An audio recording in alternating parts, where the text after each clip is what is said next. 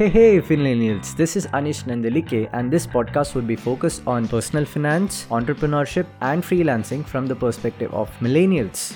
So, subscribe to my channel. I assure you, it's gonna be a fun journey. I've seen a lot of you are confused about the process.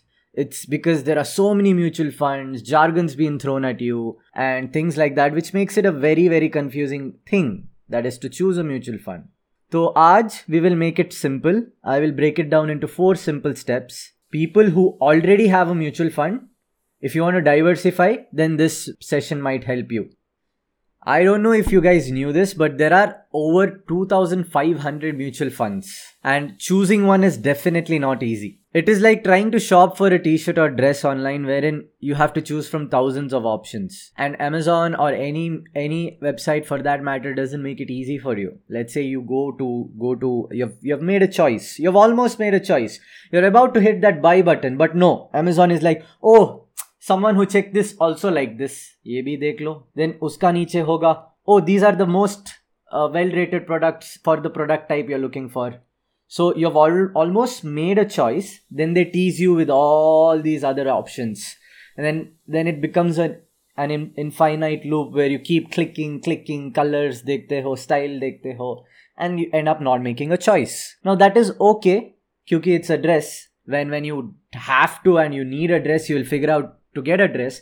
But if that happens when it comes to your financial decision, I mean, if you delay your investment process by like 5 months or 3 months or 1 year, you're losing that compounding effect, right? So it's very important that you get started ASAP.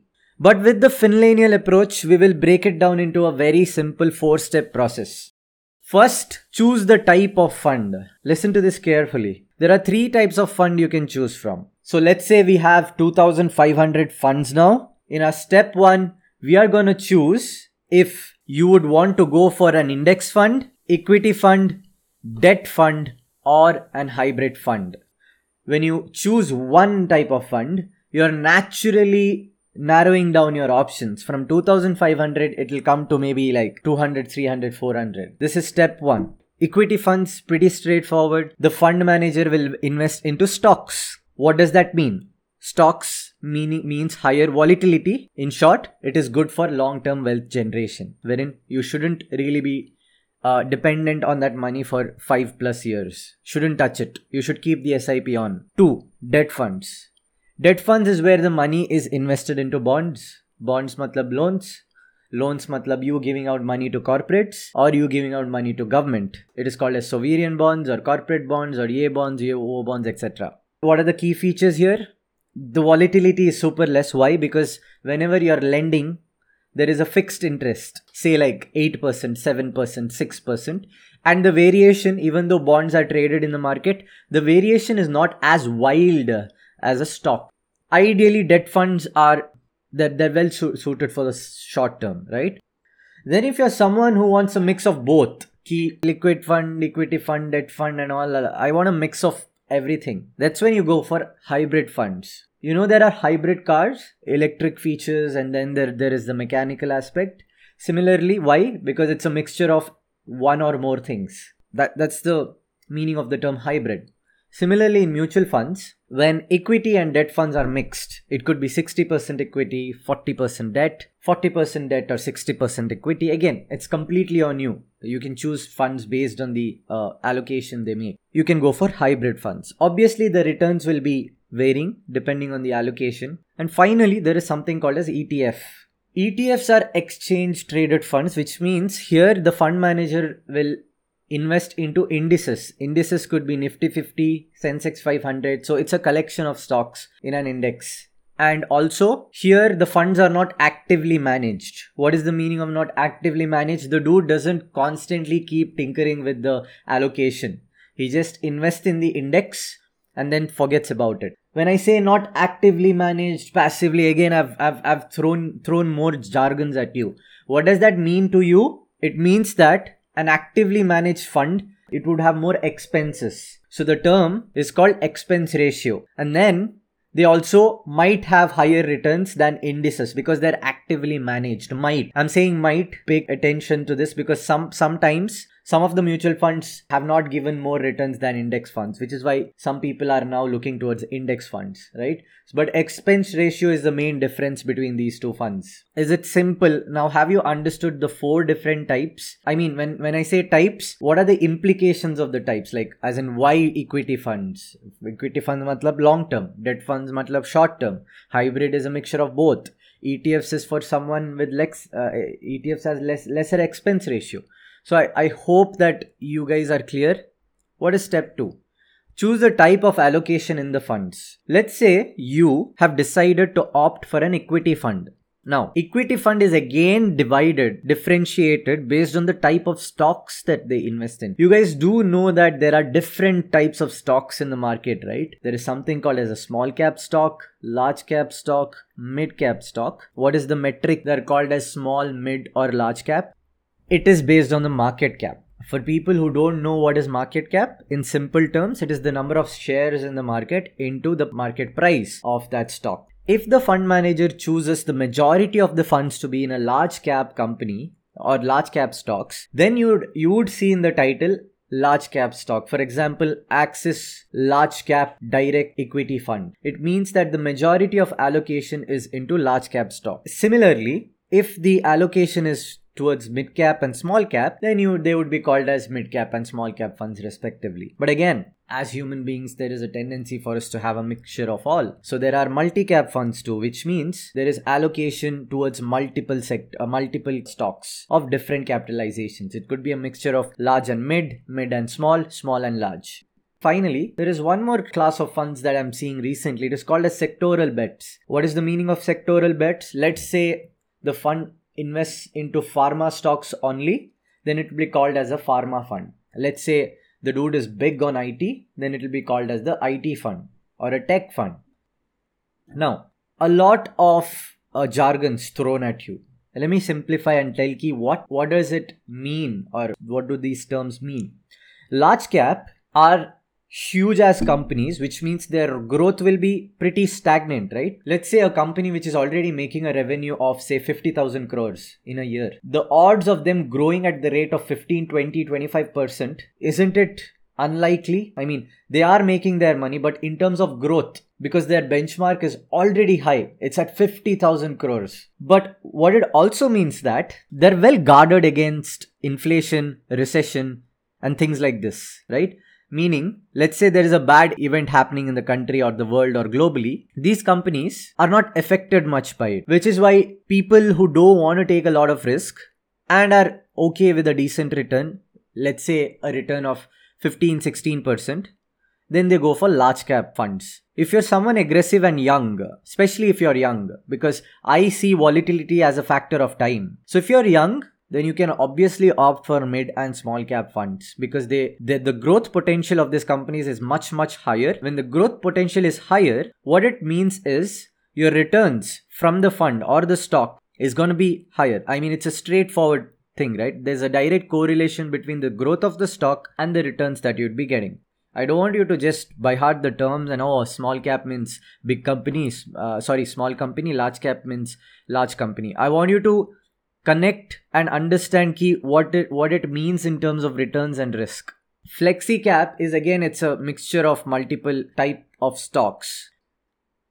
Step 3, look into the metrics. Now again, I don't want you to be super confused because there are 100 other metrics when you look into the mutual funds. Some of the important things that you need to be aware of. Let's say you have decided the type of fund, the type of allocation into funds, etc. And now you have like 10-15 mutual funds. Now you can choose based on metric. What are some metrics? Very important. The historic performance of the fund. Now people who are new here, please don't go by the 1 year performance because they're all gonna be fancy. Why do I say fancy? It's gonna be like 15%. It's gonna be like 50%, 60%, 100%. Oh, you'll be like, mera paisa ek saal mein double. Wow. You would be disappointed because this return, the base year was last year and we all know what happened last year. The markets crashed, and so if you're checking the 1 year returns of mutual funds, it will usually be higher. That is 50 to 100%. So I suggest you to look into the 3-5 year or all time return and then again decide. Large caps will usually be in the range 15 to 18, mid caps will be 18 to 20, and some small cap funds give you like 20, 25 plus. Sorry, 20 to 22, 23. And then what are the other things you need to look at? Look into the exit load, because some funds will be like, boss, if you exit or redeem the funds before 6 months, you'll have to pay an exit load of 1%, which means, let's say when you redeem, the money that you're getting, the NAV into the number of units is 50,000. You'll have to pay 1% of that as exit load. What is 1% of 50,000? 500 rupees. So that is the exit load. Expense ratio is the fee that you're paying for the fund to manage your fund. I told you, right? Active versus passive. So it again ranges from 0.2 to some people charge 1.5%. So it's very important that you look into the expense ratio, because it can eat into your profits. You will not know this because it is all factored into the NAV, and then you might not get a track of it. But it essentially means that if the fund has a return, an annual CAGR of 18% or 19%, and if the expense ratio is 1.5%, it means that your total return is 18 minus 1.5, 16.5. Expense ratio will be very less in ETF. Why? Because this fund manager would invest into an index of stocks, and he won't play around with that much. It is not actively managed, which is why the expense ratio is usually very, very less compared to actively managed funds. No, you don't have to go blindly with the fame of the fund manager. Why should you trust a person when we have data? Which is why looking into the historical fund performance is the most important metric for you guys, because data will never lie. The person might be popular and all that, but if the person is not delivering you returns, I don't give jack shit about the name, right? For me, if a fund is 3-5 years old, then I can see that what is the performance the fund has given in the past 5 years. That essentially tells me how good the fund manager is, because I believe data more than a person. So that's about the debate of fund manager versus returns. Do look into the historic performance, fund age, lock-in period, expense ratio, exit load. And then there is one more factor called NAV. NAV is the net asset value. When you buy an Infosys stock, you know that you're paying 1,200 or 300 for one stock. But in mutual funds, how do you know the price that you're paying for the mutual fund or one unit of the mutual fund? So it is an average of all the stocks and the weighted averages they have. And then there is one single metric which tells you how much are you paying for one unit of that mutual fund. So let's say NAV is 20 rupees. And when you enter a mutual fund and you invest 1,000, can you tell me how much units are you getting from that mutual fund? 1,000 rupees is what you're investing. One unit is 20 bucks. So it is 1,000 divided by 20. So how many units are you getting here? You're getting 50 units. So why is that important? Let's say you keep accumulating units, and after 10, 15, 12 years, 15 years, you're going to redeem it. And you have let's say 50,000 units. So how much money will you get when you redeem? It is the number of units that you have, 50,000, into the NAV at that point in time. Simple. Step 4, choose a platform and mode of investment. A lot of you guys asked what is SIP, what is lump sum and all that. So we are getting on to that before. Now, I told you step 1, 2, 3. Now there is a very easy way of doing all this. Why take the tension of, you searching and all that? Go to ET Money or Grow. I think I started with Grow, right? But I'm leaning towards ET Money more now. Why? Because they have segregated the funds the way I explained it to you. It's nicely categorized based on the type of fund, large, mid, cap, sectoral, even debt funds are nicely categorized. So the decision making process becomes very, very easy for you. Platform I've personally used. When I say personal use, मैंने account करके नहीं छोड़ा है उधर. I personally hold mutual funds here. 2 platforms that I've tested, Grow and I've tested ET Money. I like Grow because it also gives me options to buy stocks and gold bonds, SGB. And I like ET Money specifically for mutual funds because the info is beautifully displayed and it's much easier for me to make a choice. So these are my 2 platform recommendations. Now let's get to the mode of investment. Do I go to the SIP route? Do I go to the lump sum route? Now I know most of you guys are just starting out. You're either 18, 20, 22, 25. So let's say your income is not stable. Okay. That is, you cannot shell out $1,000. Recommendation number 1. My personal favorite way of investing into mutual funds is SIP. Matlab, no matter what, guys, make it a habit to save 500 rupees no matter what. Now, if you don't figure out a way to save 500 rupees, you got to work on yourself. Figure out a way. Make it a habit. Somehow. I don't know. You have to save on your travel. Anyways, we don't travel much. Save on that subscription. Save on the pocket money you get and make it a habit to save 500 from today, every month. And let's say you're a freelancer and there is instability in terms of the money that you do. Then as soon as you hit, say like 5,000 rupees, go to that SIP and invest lump sum into it. Most of the SIPs have a lump sum barrier of 5,000, but SIP is usually, some of them have 100, 500. Keep that going no matter what. And whenever you have that excess cash, go and invest through the lump sum route. So I want you to make it a habit. Let your investment be the dual way. That is SIP plus lump sum. And the platform is Grow and ET Money. And if you want more additional research along with ET Money, you can use Ticker Tape. But ideally, see, the process, the whole idea of this session is to make it super simple. Again, I don't want you to go into 4 or 5 platforms and then again get confused. So I personally think ET Money is more than sufficient for you to get the data that you need to make a choice. And then make use of this framework. On that note, I'm done with today's session. I hope it was useful to you guys.